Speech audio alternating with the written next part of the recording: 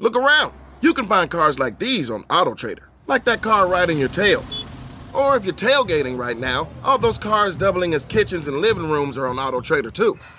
Are you working out and listening to this ad at the same time? Well, multitasking pro, cars like the ones in the gym parking lot are for sale on AutoTrader. New cars, used cars, electric cars, maybe even flying cars. Okay, no flying cars, but as soon as they get invented, they'll be on AutoTrader. Just you wait. AutoTrader.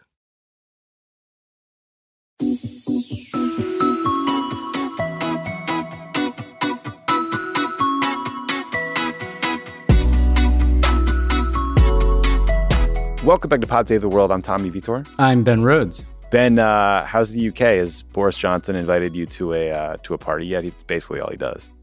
No ragers here. I guess I'm in the wrong social circles to hit the Tory party circuit. Let me say this, Tommy. There's a huge cocaine scandal that blew up the day I got here involving a Conservative MP. Pun intended. So really? Yeah, like remember we talked about cocaine parties? We did, yes, me too. How could I forget? There was the Tory whip was like caught in some very compromising scene with some cocaine and let's say a woman who didn't appreciate his advances. It fit with what we talked about in the before times before we obviously had a war to talk about. But the cocaine parties appear to still be going strong here in the Tory party. Wow, maybe Madison Cawthorn was just confused and he was actually in London when all this went down and we just cracked the case. Totally doing some investigative work out here. Yeah, good for you. Thanks for cracking that case for us. Yeah, like Sherlock Holmes over there. Well, two quick housekeeping items. Check out the latest episode of Crooked's newest podcast, Strict Scrutiny, to catch up on Judge Ketanji Brown Jackson's confirmation hearings. Each week, law professors Leah Lippman, Kate Shaw, and Melissa Murray use their experience to help you understand the inner workings of the Supreme Court, its decisions, its culture, the personalities. It's a fantastic show. Also, this week on America Dissected, Dr. Abdullah El-Sayed talks with David Miliband, the president and CEO of the International Rescue Committee, about the refugee crisis in Ukraine and what it means for our double standard for refugees. So check out both of those shows wherever you get your podcasts. So we are going to talk about the war in Ukraine, including the horrifying images of Russian war crimes that came out over the weekend, just like shocking stuff. I also interview Anastasia Lapatina from the Kiev Independent about what it's like to cover this war and to experience it so personally. I mean, her house was shelled, her mom's apartment was ransacked. And then it was really interesting talking to her about like what the meaning of bias even is anymore as a reporter or as a journalist whose home has been invaded by a foreign army. It was a really thoughtful conversation. Again, like another conversation with Ukrainian where, you know, she speaks like 4 languages and perfect English, and I can like barely pronounce words to save my life. And just such an impressive journalist.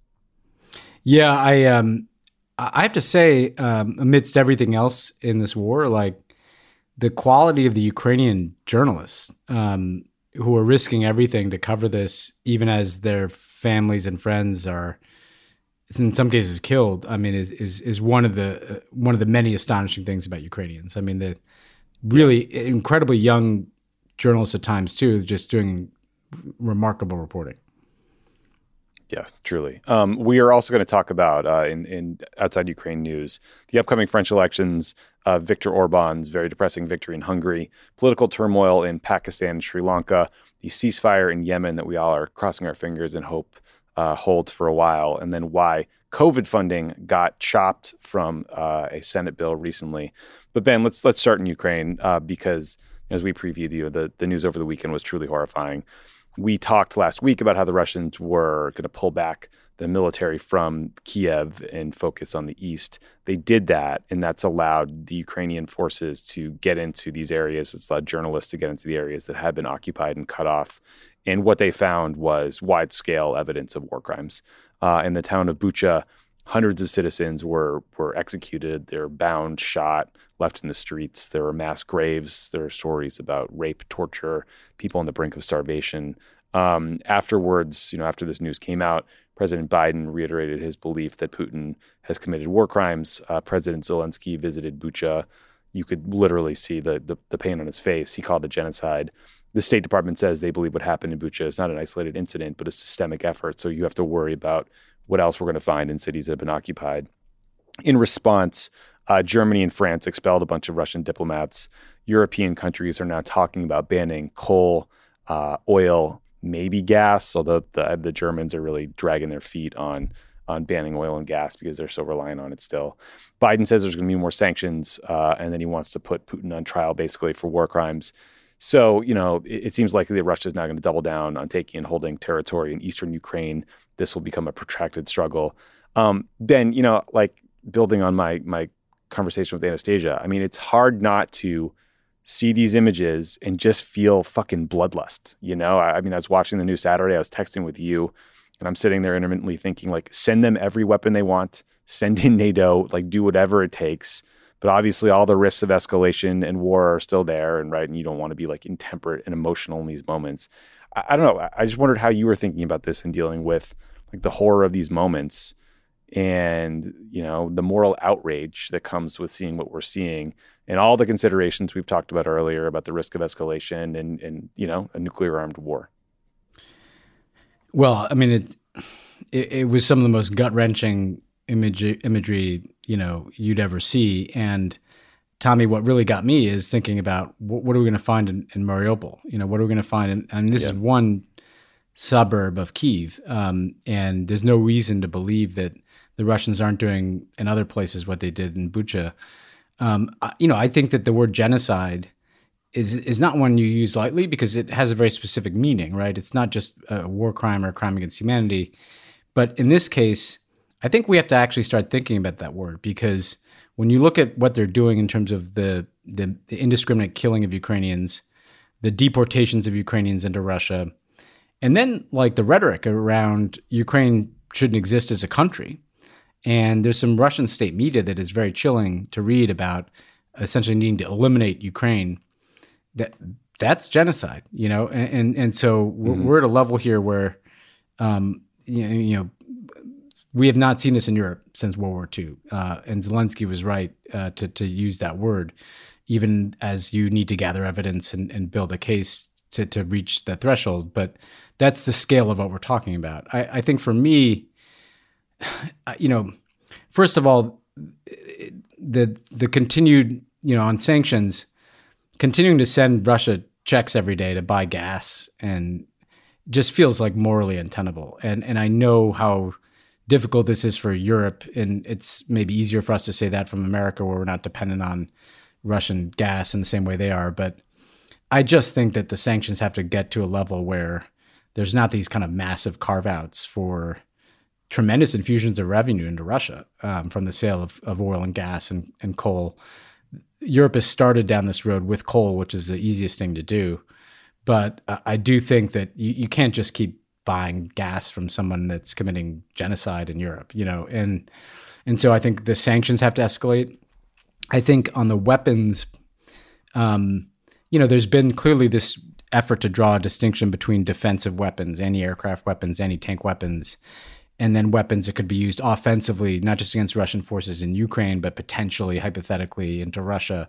And so I think that explains some of the reticence around tanks and planes. But I don't know, man. We're drawing boundaries around the provision of weapons and dealing with someone who is, in Vladimir Putin, just massacring people. I would be very open to opening up the aperture on the types of weapons that are being provided. We're already doing this, and these people are literally in a fight for their very survival, So while I continue to be totally understanding of the Biden administration's caution around direct escalation and conflict with Russia from NATO, I do think the kind of restraints that have been imposed on the sanctions and the weaponry after this, you really have to think about relaxing those and going to places you haven't. And we were texting about this, but we're only a month and a half into this war.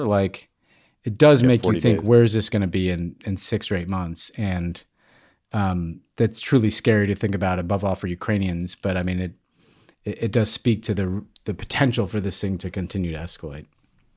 Yeah, look, there's risks of escalation, right? But there's also risks to civilians of things dragging on. And yeah, I too like no longer understand the lines that are being drawn around what weapon systems are offensive or defense or not. Anastasia and I talked about this. I mean, one country was invaded, therefore what they're trying to do is defend it. Yeah. At this point, I'm like, give them the MiGs, give them those Turkish drones Give them that tanks, were really effective early on.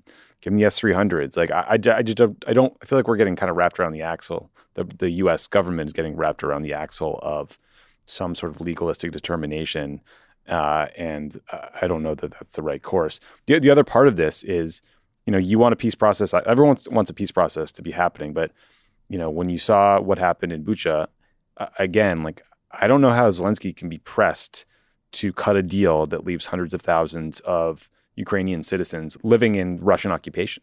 I mean, and meanwhile, the Russians are like gaslighting, and they're saying that these videos are staged, and the Ukrainians did a false flag to try. Like, it's just it's outrageous, insane nonsense, and it's just like every day this is getting more complicated. Yeah, on the weapons thing, because I've sat in the exact discussion on the Situation Room about defensive versus offensive, but we may be imposing a logic on our own decision making in the U.S. that like Putin is not abiding by some invisible line. I mean, and so I think it's time to kind of again unburden ourselves of not every constraint. I think NATO getting involved in this ratchets it up in ways that directly involved that could really cross that threshold into escalation with a nuclear armed country, obviously. But yeah, giving these people everything that they need to defend themselves and not drawing distinctions between weapons that are going to be used against Russia in any case makes sense to me. On the gaslighting, like you, it's so offensive to basically be committing war crimes and then to be, Alex Jonesing it, and these are crisis actors, or the Ukrainians are killing people or staging these things, but I think what we have to remember is that we in the US and in Europe, everybody probably listening to this podcast just assumes the Russians are gaslighting and that this stuff is happening. But remember that the audience for this Russian garbage is India, China, nations sitting on the fence in the Middle East and in Africa. And that's a much more complicated environment because if you look at Chinese media, they're relaying the Russian disinformation. They're echoing this. They're echoing it. The Indian media, same thing. And so we shouldn't think it's not effective just because it's so absurd. And I think that puts it on everybody who has any voice, whether it's governments or media, people like us are a little tiny little piece of this, but like. To be unequivocal in calling out what this is, which is war crimes and then gaslighting about war crimes. We should not assume that the audience for Russian disinformation is us. It's this bigger global audience. And that's why I think Zelensky is talking to every single parliament that will have him in the world. But we have to be helping him too.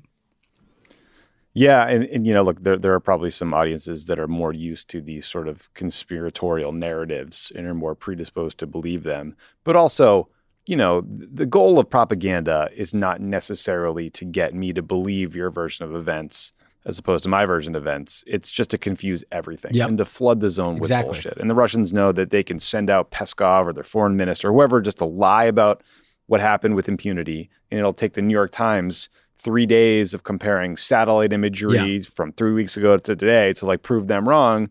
And, there's no cost for them. They just bullshit and flood the zone with nonsense. And, I think people, when you're in that kind of information environment, you get overwhelmed by it and you get confused and you kind of like maybe give up on trying to find the truth. Yeah. I mean, and this is a really important point you make that like the Russians don't care if their narratives even make sense or even if they contradict each other. Like, so when I think I've talked about when they shot down the plane full of civilians over eastern Ukraine in 2014.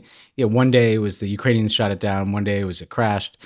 Now it's one day it's like these are crisis actors. The next day it's that the Ukrainians are killing people. Like it's a flood the zone strategy. It's not like build a cogent narrative that can move.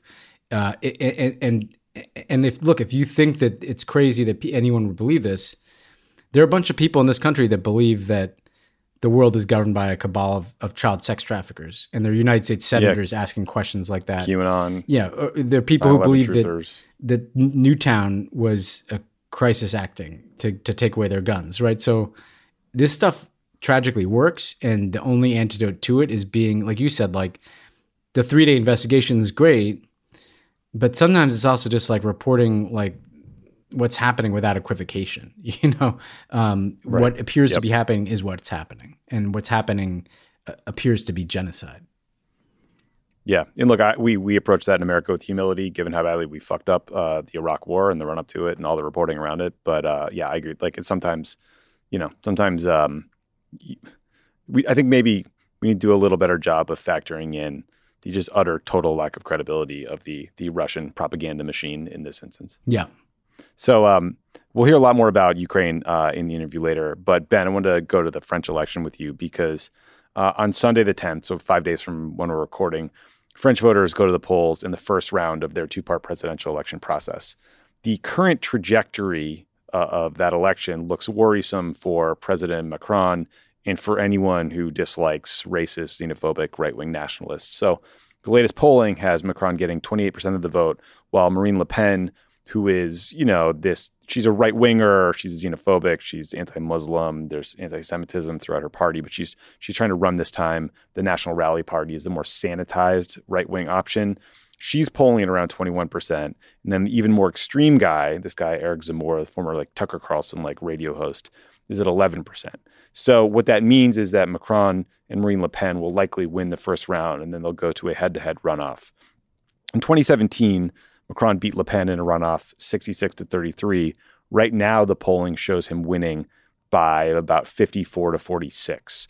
So the question is really how did that gap shrink that much, right? I mean, has Macron run a bad campaign? Has he been too focused on this, diplomatic effort between Russia and Ukraine while Le Pen is just talking about inflation and rising gas prices?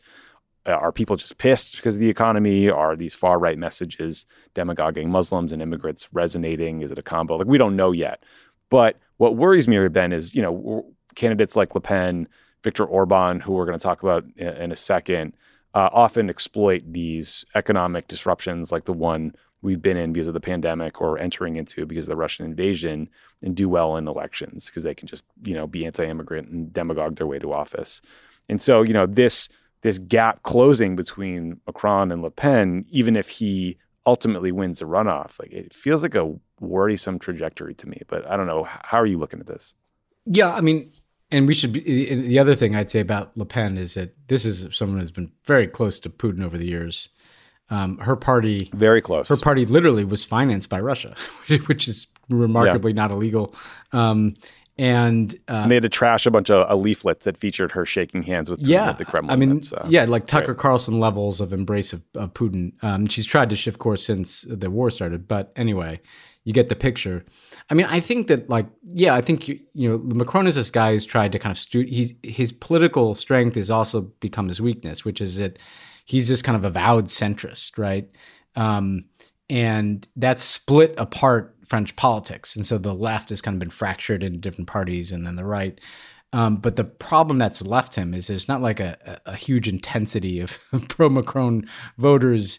But, you have this far right that is worrisome.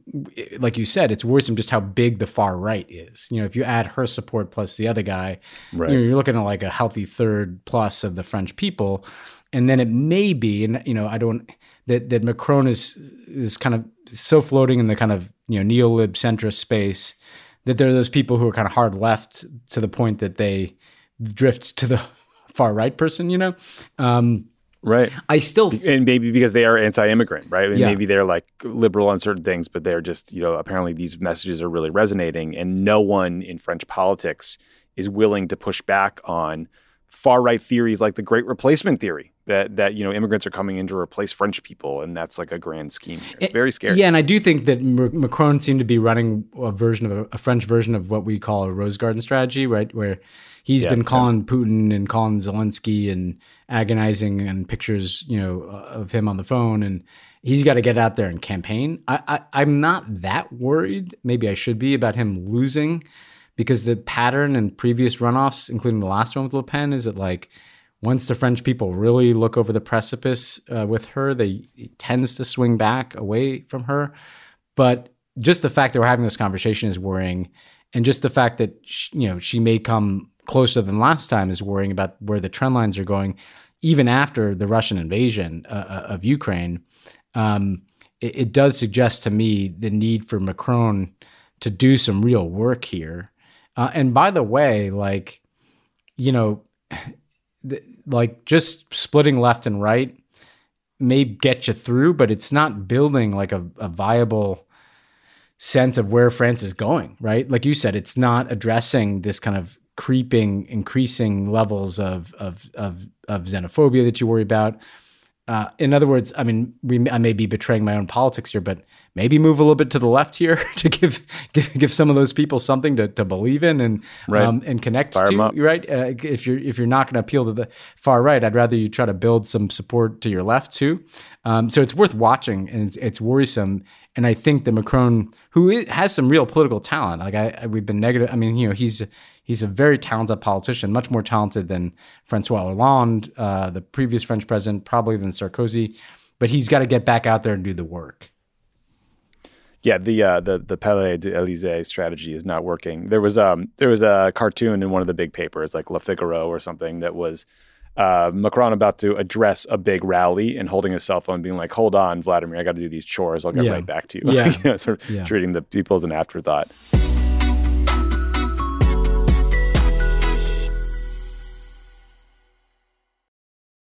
I live by routines, but I especially love my same-day delivery routine with Shipt. And my shopper knows this about me. When Sunday rolls around and I place my weekly stock-up order, Joe sends texts from the aisles. Wilted lettuce? Nuh-uh, hard pass. Deal on my favorite sparkling water? Whew, grab two. Fresh flowers just because? Sounds like a delightful idea. If you love routines that work for you, get Shipt same-day delivery. Shipt, delight in every delivery. Learn more at shipt.com/hi.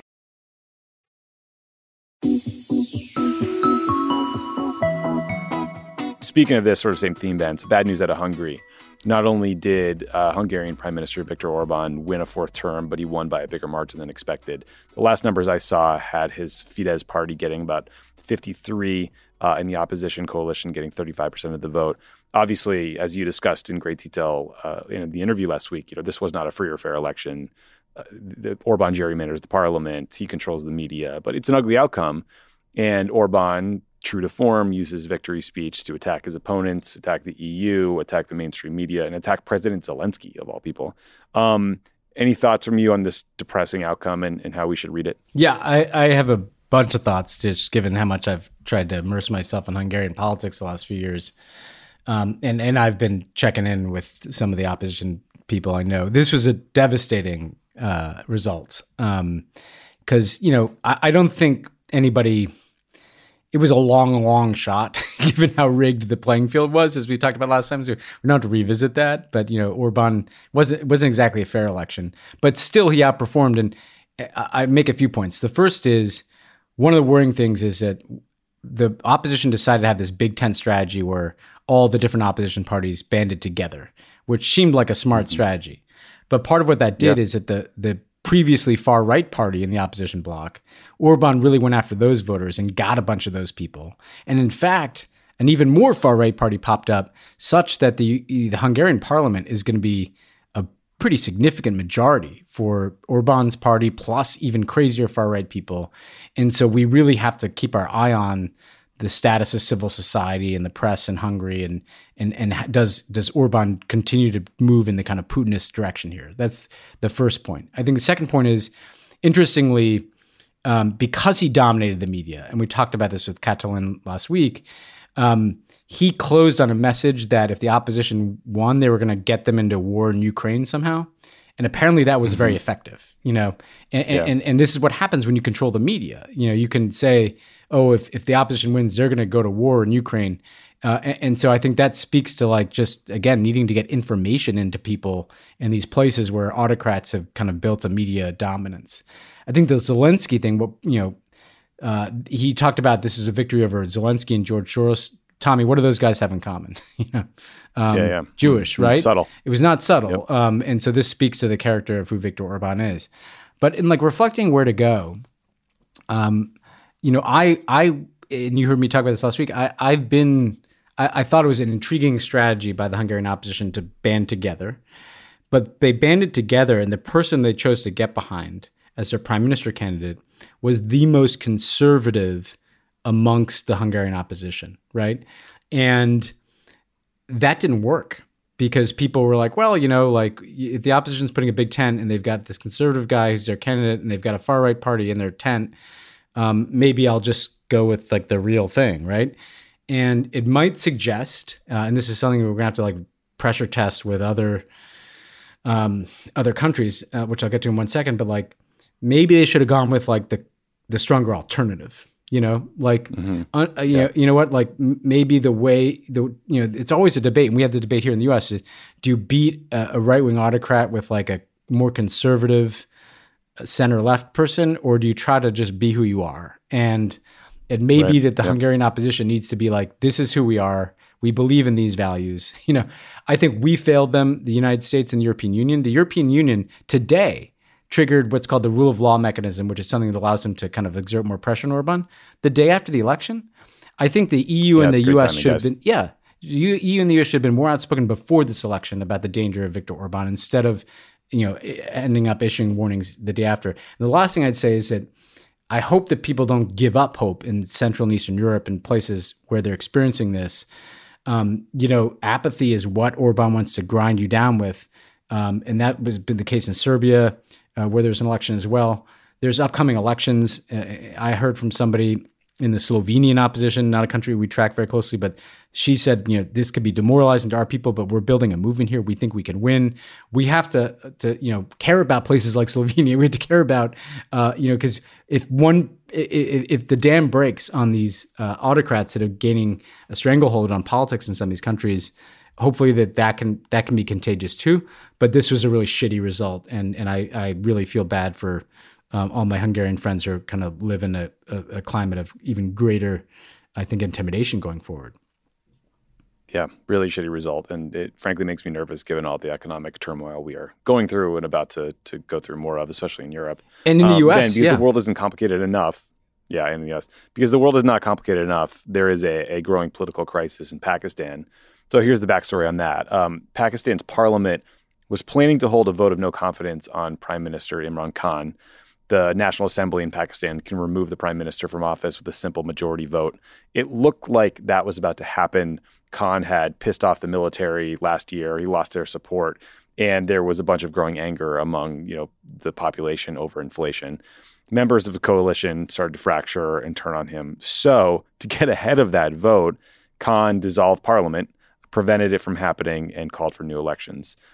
Dissolve the steel ben. I'm workshopping a couple things here. So that went over about as well as you'd think with the opposition parties. They accused him of staging a coup. They challenged his move before the Supreme Court. I believe there have been 2 days of hearings so far, but no decision as of when we started recording this on Tuesday. It seems like there probably will be a new set of elections, but who knows? Meanwhile, Khan is out there claiming that this is an American conspiracy to take him down. And everybody, I think, is basically watching to see if the Pakistani military gets more directly involved, because I don't think any prime minister in Pakistan's history has served out their full term because something like this happens. How nervous are you about this one, political turmoil in another nuclear-armed nation? I mean, it's very familiar, you know. I mean, like we've seen this in Pakistan before. I mean, Imran Khan has hung on and he's kind of played different sides, and he's aligned himself with the military at times and been, you know, at odds with them at others. He's clearly, you know, his efforts to hang on, you know, have more than the whiff of desperation and soft autocracy on his part. Although make no mistake, as you say, like the military is ultimately behind it. I mean, again, like the risk of having like a dark series of conversations that like the state of democracy in Pakistan just feels like it's like, half step forward, 2 steps back again and again, right? And I think you want to make sure that if you're whatever the U.S. role is or other countries, that the focus is on the institutional processes, the focus is on trying to find democratic mechanisms to actually resolve a crisis. The problem is Pakistan more and more has been, closer to China and Russia. And so I don't have a lot of faith, right, that what's going to happen, the outcome of this is going to be resolved through democratic means, and I wish that weren't the case. Yeah. What's interesting about that is I was listening to an economist reporter, I think he was the bureau chief in Pakistan, who was saying that the military actually might view Khan as too anti-West, that they didn't, that the army chief denounced the Russian invasion of Ukraine. They feel like they're getting too dependent on China, and they want to rebalance in that sense, which is an interesting political dynamic. Prime Minister Khan, he's an interesting guy. He was a cricket star, kind of a man about town, Lothario, who now pretends he's like devoutly religious, and this is his new identity, and he demagogues the West to gain political favor. Well, who knows where he will take this? But, I was just going to say, Tommy,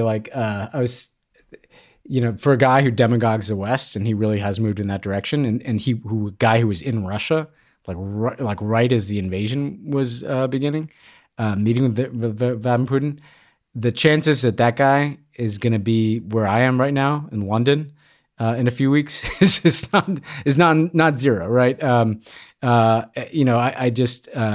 think you're right. The Pakistani military, for all of its obvious orientation towards China and some of their hostility to the West, they do like to have kind of optionality and some degree of room for maneuver. And so the interesting thing to watch is like how some of this criticism of Khan from people who are sincerely concerned about his anti-democratic behavior merges with the military calculation, and then whether that leads the military to want to dump Khan overboard or leads them to back him. That's ultimately where, tragically, that's where this is most likely to be decided, rather than through real democratic means. Yeah, so we'll watch this one closely over the next week or two and probably do more in next week's show. The other place we're watching closely is Sri Lanka because, a combination of economic mismanagement by the president, inflation, food shortages, energy blackouts have led to a situation where protesters are on the verge of toppling the Sri Lankan government. The president, Rajapaksa, his cabinet resigned en masse on Sunday in response to these massive protests. It doesn't seem like that was a real resignation. It seems like these protesters, it seems like the cabinet members are basically being reshuffled, and you're seeing like the interior minister becomes the finance minister, like silly moves like that. One of them already resigned. 41 members of parliament quit the governing coalition on Tuesday. So Rajapaksa's decision back in the day, a couple of years ago, to cut taxes has led to a credit downgrade that led to a debt crisis for Sri Lanka. That combined with COVID-related drops in tourism just hit their economy really hard, and people are really struggling. It seems like they won't have enough foreign currency pretty soon. Again, we're going to get into this more next week, and I don't want to, combine these issues with too broad of a brush here, because clearly there are some very specific mistakes in terms of economic management and governance that have led to this outcome. But I do worry about just seeing more and more stories like this, where there's inflation and economic hardship because of COVID, because of all the supply chain issues that we're dealing with here, because of oil and gas shortages, because of the Russian invasion of Ukraine, that could lead to political instability. So one we will watch closely. Yeah, and the only thing I'd add is that like Sri Lanka, coming out of that, the civil war that ended in the kind of really decisive and troubling in execution, obviously, defeat of the Tamil insurgency there. Over the last 2009, 2010. Yeah, it was the beginning of our Obama administration. 09, 10. It's kind of veered back and forth between, at times, looking like it was drifting to kind of autocracy. Then there was kind of a democratic opening that looked very promising, and then it drifted back in the other direction.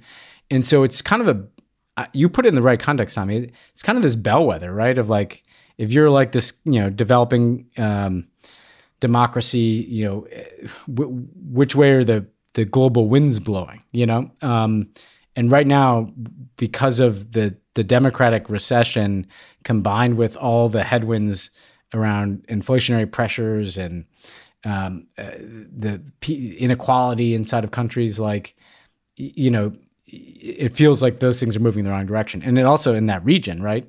We just talked about Pakistan. We've talked about India before in the direction it's going in, which is not the democratic direction.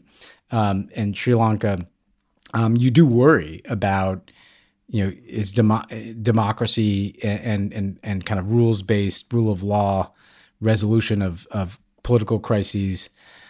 You just want to make sure that maintains a foothold to weather these storms, right? And I think that's the kind of thing to watch in these types of political crises in all these places. Yeah, agreed. Okay, this is what counts for a good news story today, Ben, and I'm sorry this has been so dark. So the United Nations brokered a 2-month ceasefire in Yemen that started on Saturday. That ceasefire has allowed aid relief to get in, oil shipments to reach critical ports for the first time in, I think, nearly 3 months.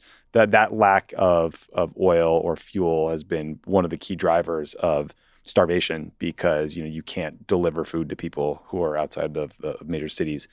I think everyone is holding their breath and hoping that this ceasefire holds because it would be the most important step towards peace in, I think, 6 years. The goal, in the short term is to get this humanitarian relief to people. The goal in the long term is to push for full peace talks.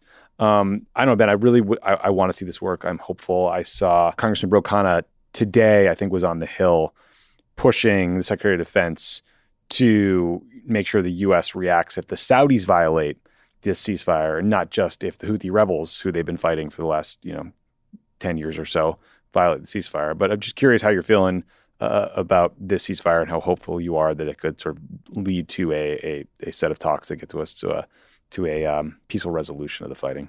I mean, you take any hope you can get in a circumstance like Yemen, where there's been such horrific suffering, and it's Ramadan, and so you hope that the season can kind of create a space for a more lasting ceasefire that can lead to real talks.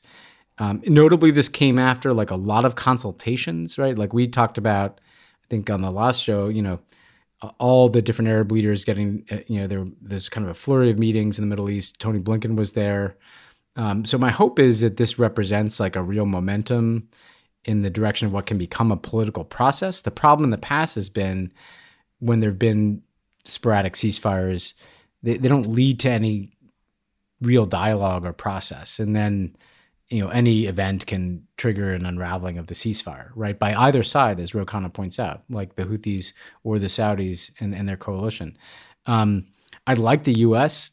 to put on the table, like, that we won't support in any way a resumption of hostilities from the Saudi side, and that includes providing any. That would be good. That would be. We have some leverage here, right? We obviously, we've all learned you can't tell the Saudis what to do, but like we can tell them that we won't provide them any military support whatsoever for a resumption of hostilities in Yemen. That might be one way to make this stick. That kind of solution has to be on the table too here, where the U.S. is actually really kind of bringing some weight to bear and trying to turn this into a lasting peace. I'm sure that the regional dynamic will also factor in whether there is an Iran deal, right? Which we've been on the precipice of a return to the Iran nuclear deal for a while. I think some of the and some of the anxieties in the Gulf have always been, well, is that some pivot from the U.S. to Iran? And no, it's not. Like that's about the nuclear issue, and it's not about Yemen. Like these things, unfortunately, all get conflated. But I think like there's been so much suffering in Yemen. Nobody's going to win that war, right? The Houthis are not going to win that war decisively, and the Saudis are not. Like we have learned that. So the choice is between just protracted conflict that kills more and more innocent people for no reason, or just making a ceasefire stick and actually having some political negotiation in which everybody accepts that they're going to get less than everything they want. And I think everything has to be about it being the latter outcome. Yeah. I mean, the Saudis are already giving us the finger when it comes to demanding more oil production. I don't know why. Just put the squeeze on them to end this war. Two more quick things, Ben. So the Senate finally reached a deal to provide another $10 billion in COVID assistance. Notably, for this show's purposes, they cut $5 billion in funding for global aid. So the good news is it includes $9.25 billion for biomedical research, another $5 billion to purchase therapeutic COVID treatments like antivirals. All this money is going to come from unspent funds left over from previous COVID relief bills. But it's so stupid and short-sighted that they would cut this global vaccination funding. I mean, the White House is clearly pissed. It sounds like Schumer is going to try to pass more international COVID relief funding later this year. Maybe he'll attach it to a Ukraine aid bill, and that would be a good way to get it through. But the White House announced they're sending vaccine doses for kids age 5 to 11 to low and middle income countries today. So the White House is trying to get some of this international aid out there. It just seems like Congress is making it hard. This is the dumbest fucking thing. I can't even believe we're having this conversation. It's so stupid. We've had Samantha Power on the show. Like the shots in arms in other countries is directly related to this funding. And if you cut the funding, it's less shots in arms because the United States is the only country that's really out there at scale with the capacity to do this. This is dumb and reckless and idiotic on every level.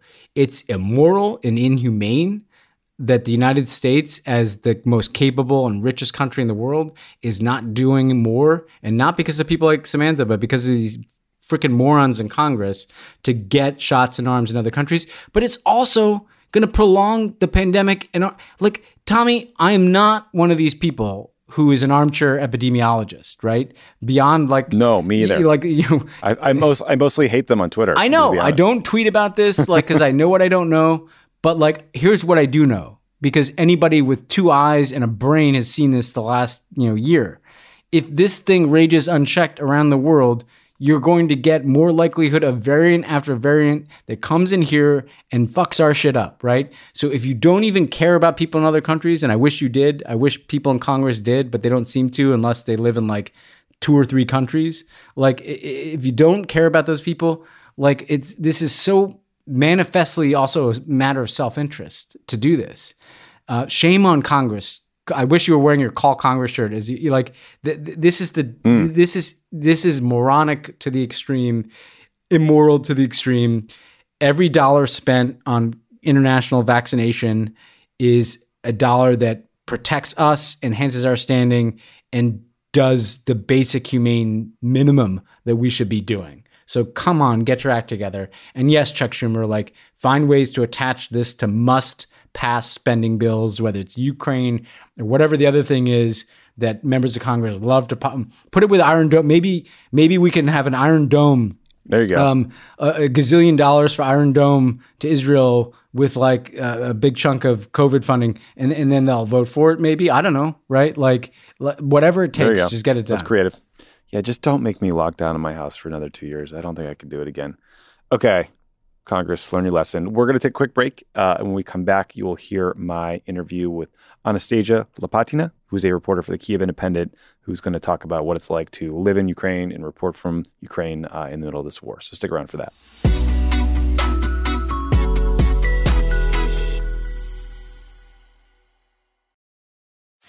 You can host the best backyard barbecue when you find a professional on Angie to make your backyard the best around. Connect with skilled professionals to get all your home projects done well. Inside to outside, repairs to renovations. Get started on the Angie app or visit Angie.com today. You can do this when you Angie that.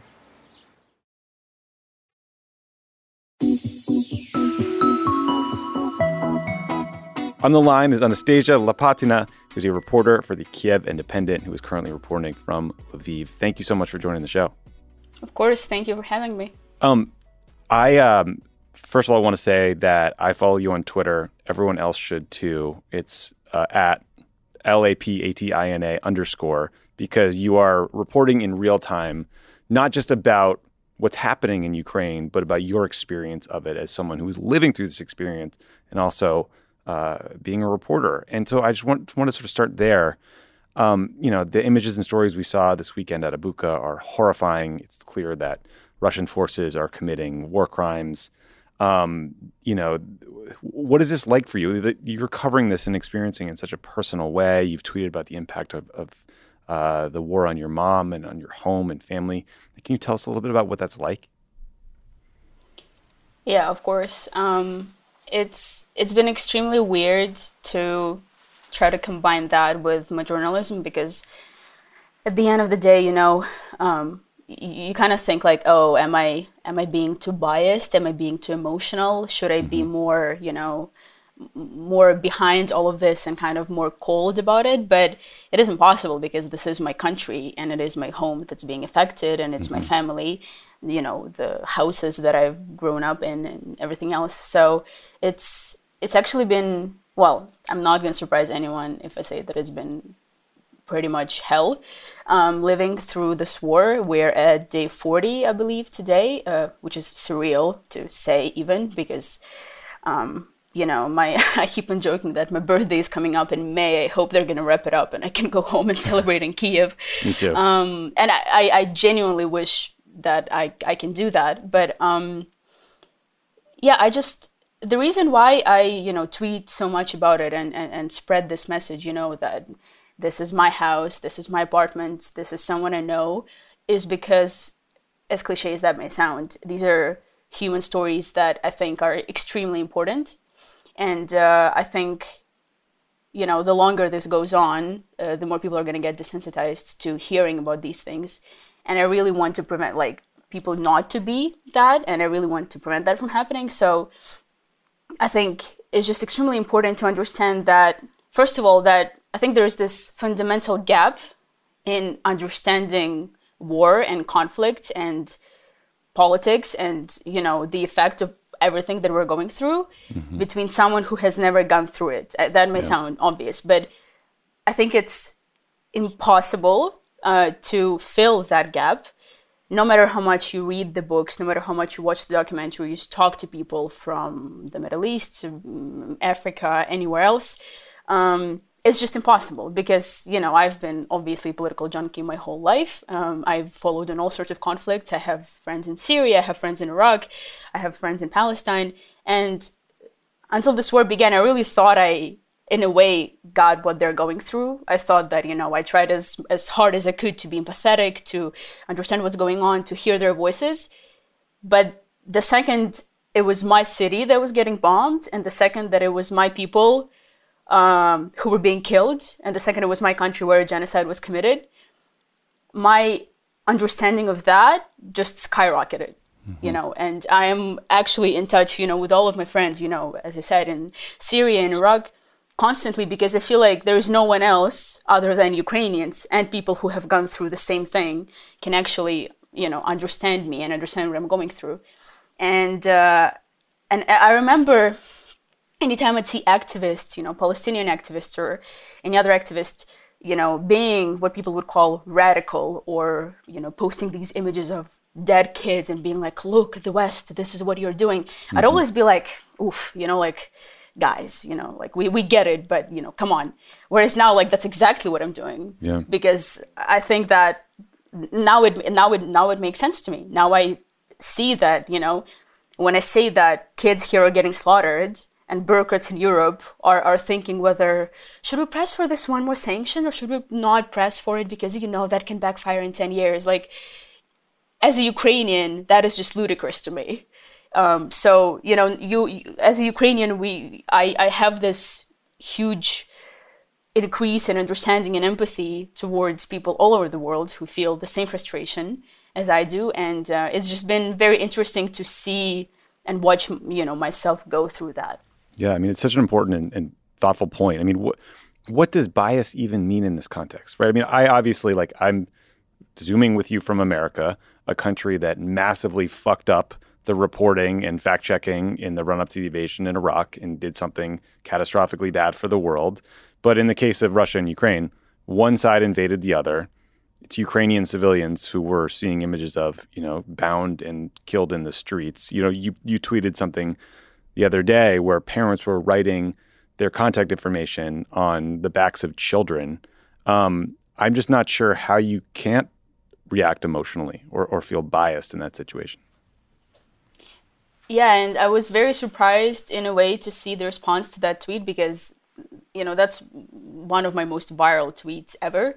And the people who have been retweeting it and continue retweeting it are, German MPs and European politicians and American reporters from Fox, and I'm seeing all of that and I'm like, really, guys?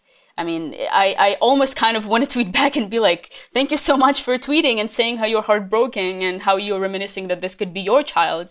But could you actually go and do and do your part in stopping this? Because you guys can, because to this tweet specifically, I watch my mentions generally, and this tweet has just been blown up exactly in those circles. It's politicians, it's journalists, it's high level people who have influence.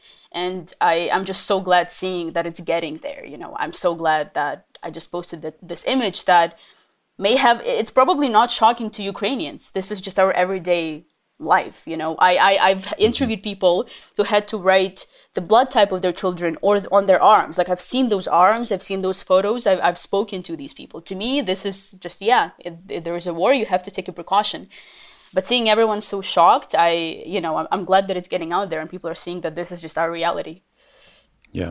So these horrifying images and the atrocities that we're learning about in places like Bucha, is that changing how Ukrainians feel about the peace talks that we're hearing about happening in Istanbul between the Ukrainian and the Russian sides? Yes, I think that what happened in Bucha certainly in a way changed both the national mood and the international mood as well. We see states pressing for more sanctions. We see the EU being, more kind of acting in a more severe way now with its rhetoric and with its sanctions as well in response to what happened, because what it was is it was a genocide. I mean, you have hundreds of people killed, and that's from what we saw. Journalists who were there today, who were there yesterday, say that, guys, it's not in the hundreds. It can be even in the thousands because it's been a few days since we've really seen what happened, and there are dead people in like every other apartment, in every other yard, just civilians slaughtered, and many of them literally with their hands tied behind their backs, and many of them are children. Some children are raped. I mean, what is it if it's not a genocide? So yes, there's definitely a shift of mood. And I watched a press conference today. I think the press conference itself happened yesterday. I may be wrong. But it was basically like a round table with many Ukrainian journalists posing questions to Zelensky, to our president, and one of them asked, considering what happened in Bucha, are the talks going business as usual, or is there any shift? So it's clear that there is this public demand for a shift. It's clear that people are wondering whether we're going to respond in some way, whether some approach is going to be different. But, we are dealing with Putin. So it's as Zelensky actually said in that response to this journalist, is like, we will not be able to get everything we want, because that's not how negotiations work, and especially not how negotiations with Russia work. Mm-hmm. It's just impossible. And he repeated himself multiple times. He just said it's impossible. We can't just get everything. We can't just have a ceasefire, get into NATO, get into EU, return Crimea, return Donbass, and live as this never happened. Like, that's just not going to happen. Yeah. But it's clear that people want to shift in narrative and actions, yes. You mentioned, these German politicians retweeting you. I mean, there's reports today that in the wake of what we've seen in Bucha, that, Germany is expelling Russian diplomats. There's talk of more sanctions, but not much else. I mean, what more do you think people want to see from the West and NATO after seeing these images? Definitely, more sanctions, and sanctions that, target what should be targeted. I had a conversation with actually a Russian guy. He's not like a friend. He's just someone I know. He's just a public figure. And it turned out that he followed me on social media, and he posted something about the war that I disagreed with. And I responded to him and he responded back to me, and we ended up having a conversation, and that was very interesting because he's this, typical Russian liberal, lives in the U.S., opposes the war, etc., etc. And even he himself said that, you block Airbnb to Russian citizens, you take out McDonald's, but then there are still a bunch of companies, for example, oil infrastructure companies, so not the companies that are actually involved in extracting oil and gas and whatever, but the ones that sustain everything else after you've extracted it. So no one is talking about those companies. Those companies continue functioning business as normal, and those are the companies that should be targeted and people should be talking about it. But everyone cares, about McDonald's and other regular stores, which of course I do as well.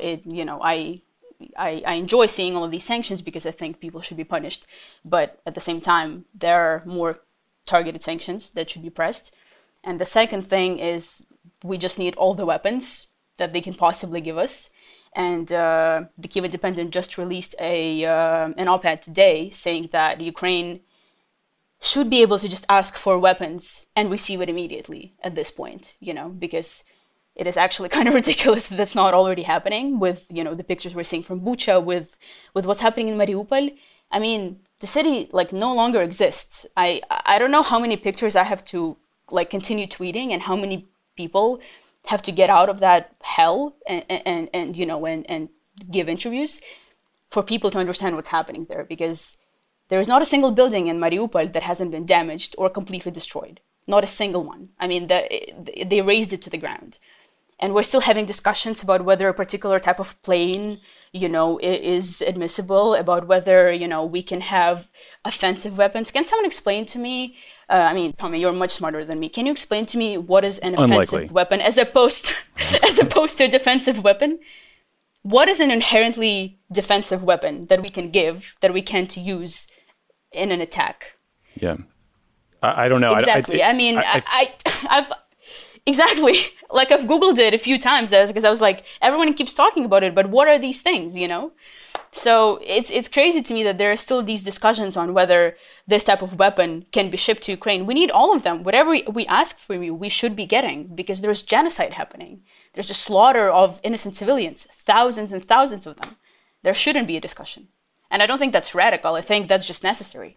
No, it doesn't seem radical. I worry that these discussions are getting wrapped around questions of legality that are, and when, I think sort of a practical matter, it's like if a country is being invaded, what they're doing to repel an invader seems inherently defensive to me. So therefore, I would give the S-300s or the MiGs or all these systems they're asked for. I'm just not really sure how NATO or the U.S. is drawing these lines. They feel a little bit arbitrary to me. It seems like these unmanned aerial systems, the drones, the Turkish drones that have been very effective, would be very useful. Yes. There's the American single-use drones that went over recently. Those seem very useful. I hope that they would not make it so difficult to get those systems into Ukraine at this point. Because it's just, there was this whole talk about, close the sky, and there were protests all over the world. There were speeches, there was very dramatic speeches by Zelensky. Now everyone kind of dropped that because we just realized that the West isn't going to do it. And we were like, okay, guys, sure, if you're saying no to this, we're going to back off. And there's still a discussion about whether they can send us something. I'm genuinely surprised, We already said no to one thing. Now what we're asking is just give us something to stop our people from getting killed, I don't think there should be a discussion. Yeah, I'm with you. One last question.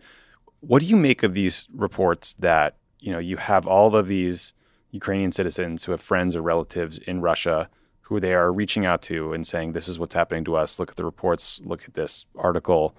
And these Russian citizens just don't believe what they're saying. They think it's all propaganda. Are you hearing those sort of anecdotes in your personal life as well? Of course. It's everyone in my own family as well. My dad's side of the family, we're not very close with them because I've never actually been to Russia. I've never seen them. They're just distant family.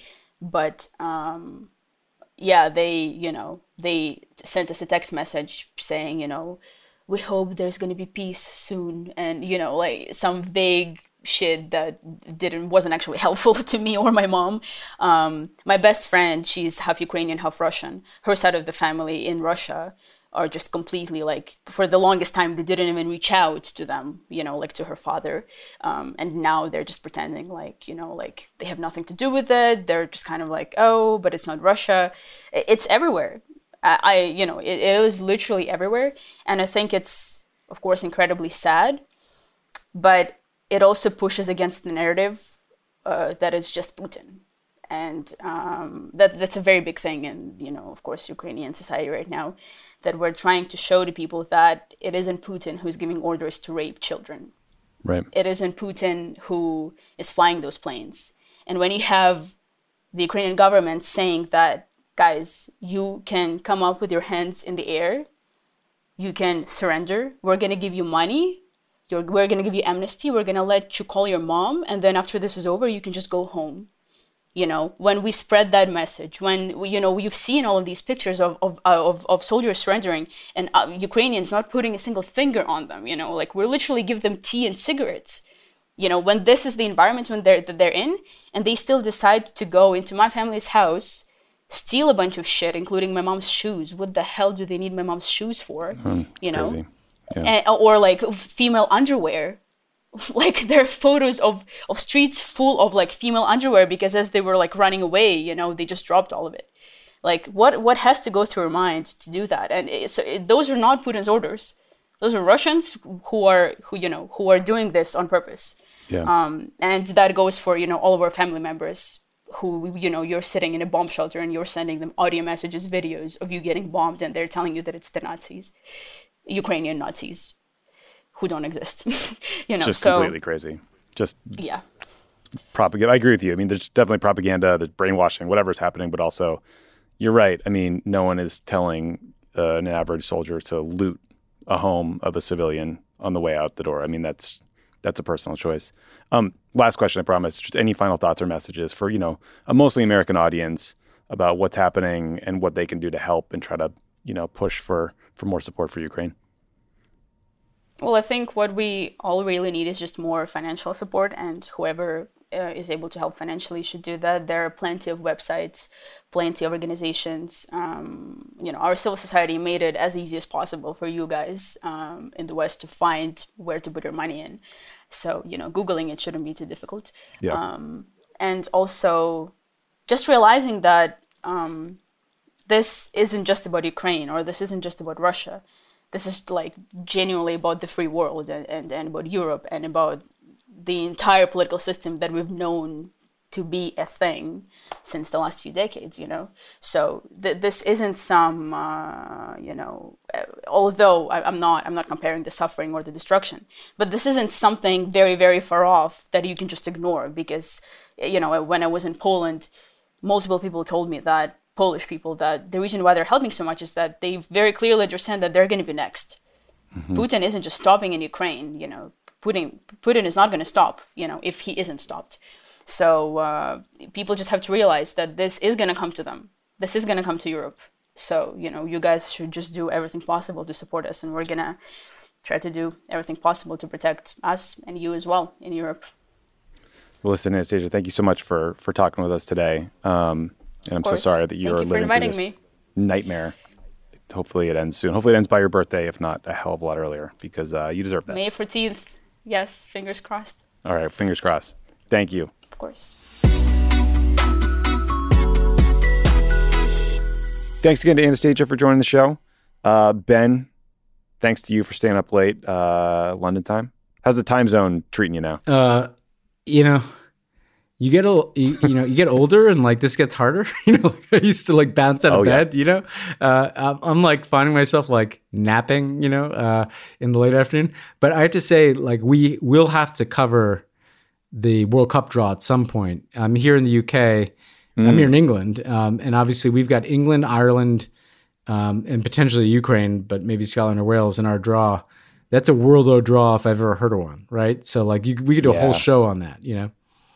That's a good one. That is a good draw. I also saw a BBC report that 2 stolen notebooks written by Charles Darwin were mysteriously returned to Cambridge University 22 years after they were taken. I noticed that curiously overlapped with your trip. Do you have any comment? Got nothing to say about that, Tommy. Nothing at all. Nothing to say about that or the Tory MP that was, in the headlines when I landed here. The Coke party. You were famously anti-evolution, anti-cocaine. Yeah. I think that's it for today. It's like midnight your time, so thanks for doing it. And I don't know, talk to you guys next week. See ya.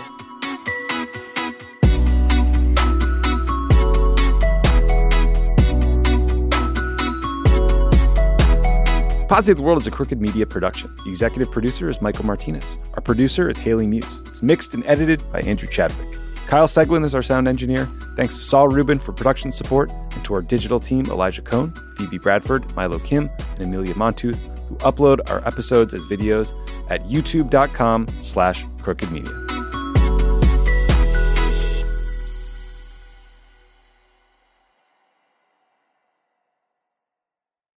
The Angie's List you know and trust is now Angie, and we're so much more than just a list. We still connect you with top local pros and show you ratings and reviews, but now we also let you compare upfront prices on hundreds of projects and book a service instantly. We can even handle the rest of your project from start to finish. So remember, Angie's List is now Angie, and we're here to get your job done right. Get started at Angie.com. That's ANGI, or download the app today.